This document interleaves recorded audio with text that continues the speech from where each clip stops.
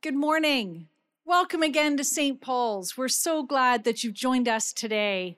Easter Sunday is that day which is meant to satisfy not only your sweet tooth, but also your soul. Now, Easter is not only the greatest day of the church year, it's also the only one that is set by the phases of the moon. Easter falls on the first Sunday after the first full moon on or after the spring equinox, which sounds complicated, but it made ancient sense because then Easter coincided with the natural greening of the earth. And it was a really savvy marketing move by 4th century Frenchman Victorius of Aquitaine because it encouraged our belief in the renewing power of God as the crocuses were popping forth and baseball spring training begins. It was savvy, but it was misleading because spring is a natural event and resurrection is an entirely unnatural event. After a funeral, people go into the hall for the reception. They don't hang around the coffin waiting for the person to reappear so you can just pick up where you left off. The bodily resurrection of Jesus from the dead is unnatural. And while many of you joining us today are in, you've been convinced. Others of you, of course, are skeptics, maybe even a few cynics. Regardless, the resurrection of Jesus, if it's true, is paradigm-shattering, inconvenient, but impossible to miss event. So whatever brought you here today, whatever hopes, doubts, and questions, let's explore together what the benefits will be to our lives if that unnatural event is true. What gifts does Easter want to bring us? Suspend your disbelief just for a few minutes, and let's see where we end up. Leonid Brezhnev was the leader of the mighty Soviet Union from 1964 to 1982. And at his state funeral in Moscow, Brezhnev's widow stood motionless by the coffin until seconds before it closed. Just as the soldiers were leaning in to close the lid on his coffin, there in that soaring citadel of communist and atheistic power, she quickly reached down and made the sign of the cross on her husband's chest. Now, either that ranks as a profound act of civil disobedience and personal endangerment, a believing that her husband was wrong and that the same Jesus who rose from the dead would still have mercy on her husband, or it was a cynical last-minute hedging of the bets, a Hail Mary pass from a skeptic with all her own doubts.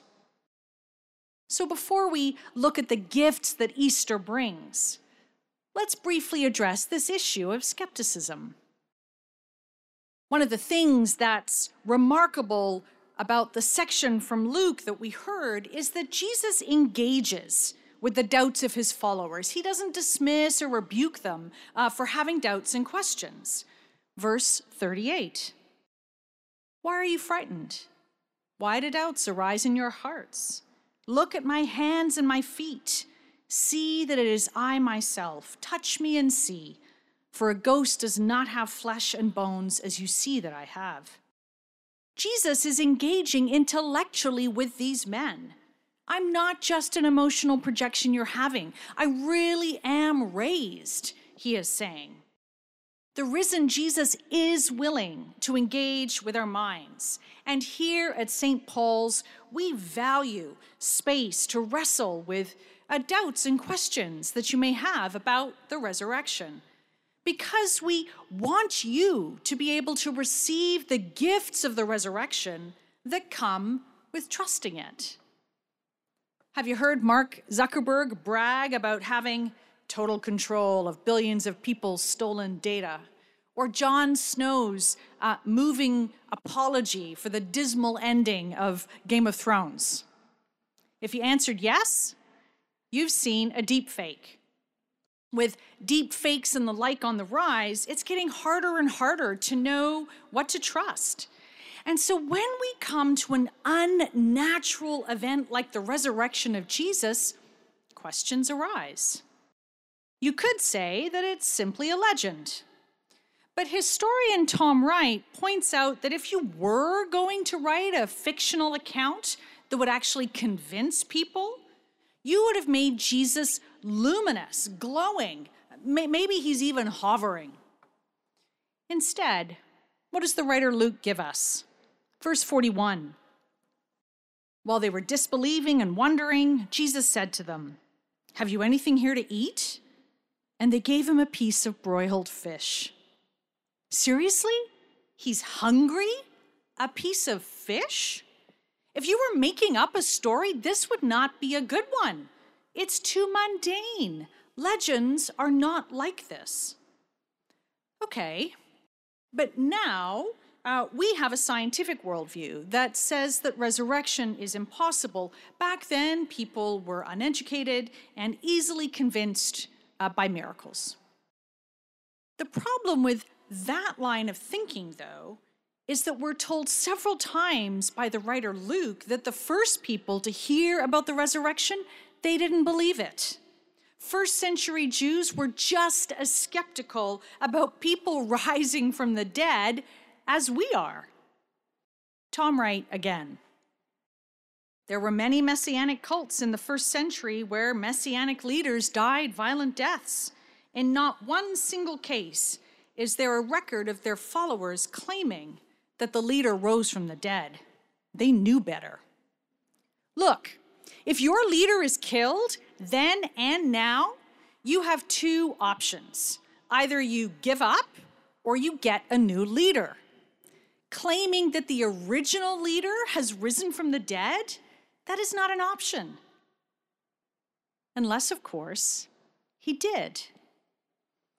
While nothing in recorded history can be proven the same way that we prove things in a lab, the resurrection of Jesus is a better attested to event than most other events in history that we simply take for granted. And if you want to intellectually explore this more, great. We host a very popular course here called Alpha. It's online and it begins on April the 14th. But even if you have your doubts, we should still want the resurrection to be true because of the gifts that Easter brings us. 2 Easter gifts. Easter gift number 1. The living Christ Jesus can meet our deepest desires for love and acceptance. The enforced COVID isolation of the past year has exposed the deep cracks in many of our closest relationships and highlighted the particular pain of loneliness. Just as Harry Styles and Zendaya dominate teen bedrooms as first crushes, we're all looking for that one person, be it a spouse or a child, who's going to understand us and encourage us, fulfill our deepest emotional needs. It's a recipe for disaster, though, because there is no single human being in history, my husband excluded, of course, who can bear the weight of those expectations. And while here at St. Paul's, we care a lot about supporting relationships with the marriage course and connect groups, these crucial relationships are still not going to meet our most profound need for purpose, identity, and hope. There's only one living person who can do that. Today, we are not venerating a shrine of someone we want to remember. First century Jews protected graves just like we do. But within a few decades of Jesus' death, no one could even remember where his grave was. I mean, how do you lose the tomb of Jesus? But it wasn't a priority for those earliest Christians because he was alive. That one person you've always wanted, who understands you, who's always going to be in your corner, that one person who's gone to hell and back for you, even though they know every skeleton that's in your closet, That one person. Well, this Easter morning, you can have that great gift. That one person who will satisfy your deepest longings. The resurrected and living Jesus. Easter gift number 2. The resurrection can give us an eternal perspective on the struggles of our daily lives, so we can find some meaning and some joy in them. Now, before COVID hit, many people in our city lived really full lives, and that can be terrific. But there's often a frenetic quality about them. Got to make a certain amount of money, I've got to lose the baby weight, I've got to go heli skiing. And as we slowly emerge from this pandemic, it's going to be the roaring 20s again, wanting to cram in every kind of pleasure and achievement that's been on hold for over a year. And that's understandable. But when your career still doesn't pan out the way you hoped, and the relationship disintegrates, and you discover that online schooling really hasn't worked for your child, a terrible sense of disappointment and frustration can just envelop you. Now, when I'm talking about having an eternal perspective, I'm not claiming that Easter simplistically means that one day we're just going to leave our stresses behind and escape to heaven. No. Easter means that heaven is going to come here. Because death did not get the last word with Jesus, Easter is a promise that God is going to resurrect us and one day restore and heal our material world. We have the promise of a future life where everything is healed and restored, resurrected. It's not that we're going to have our old bodies back, COVID pounds and all. It means we're going to have healed bodies, the bodies we've always wanted. We won't just get back our old relationships. We're going to be given the relationships we've always wanted. You never learned to sing? You'll sing. You're not a good golfer now? Don't worry, you will be. The ups and downs of our daily lives, they don't need to control us because there is going to be a new heaven and a new earth. If we don't get everything we want in this life, so be it. If we have to sacrifice in order to really love someone, let's sacrifice. If you have to take a financial risk so as to be generous, let's take the risk. Easter gives us an eternal perspective as a gift because everything that COVID has taken away from you, you are going to receive on one glorious final day. This is an incredible resource for hope and rebuilding our lives in 2021.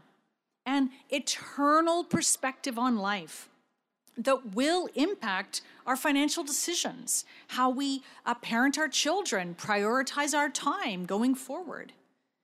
We're going to want to contribute to the well-being of our neighborhood as we emerge from this pandemic, to help people rebuild their social connections, heal minds and bodies, because no one should be more socially engaged, both locally and globally, than followers of the resurrected Jesus. The St. Paul's community, as you've heard, we are involved in providing meals in Regent's Park and for those on our city's margins through the Rev's Kitchen. We're committed to revitalizing St. George's by the Grange right by OCAD and caring for people who are getting divorced and are experiencing grief. And we do all of this. We do it because of today. Because Easter gives us the gift of an eternal perspective. And that as a community, we here at St. Paul's, we are a down payment on all that God is going to do.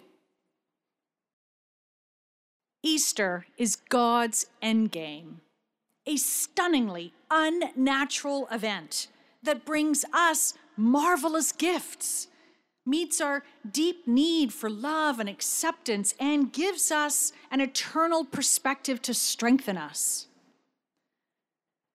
St. Paul's is a growing community of people who were learning how to follow the risen Jesus and allow the gifts of Easter to shape our daily lives. Easter is God's endgame. It can be your endgame too. Thanks be to God. Amen.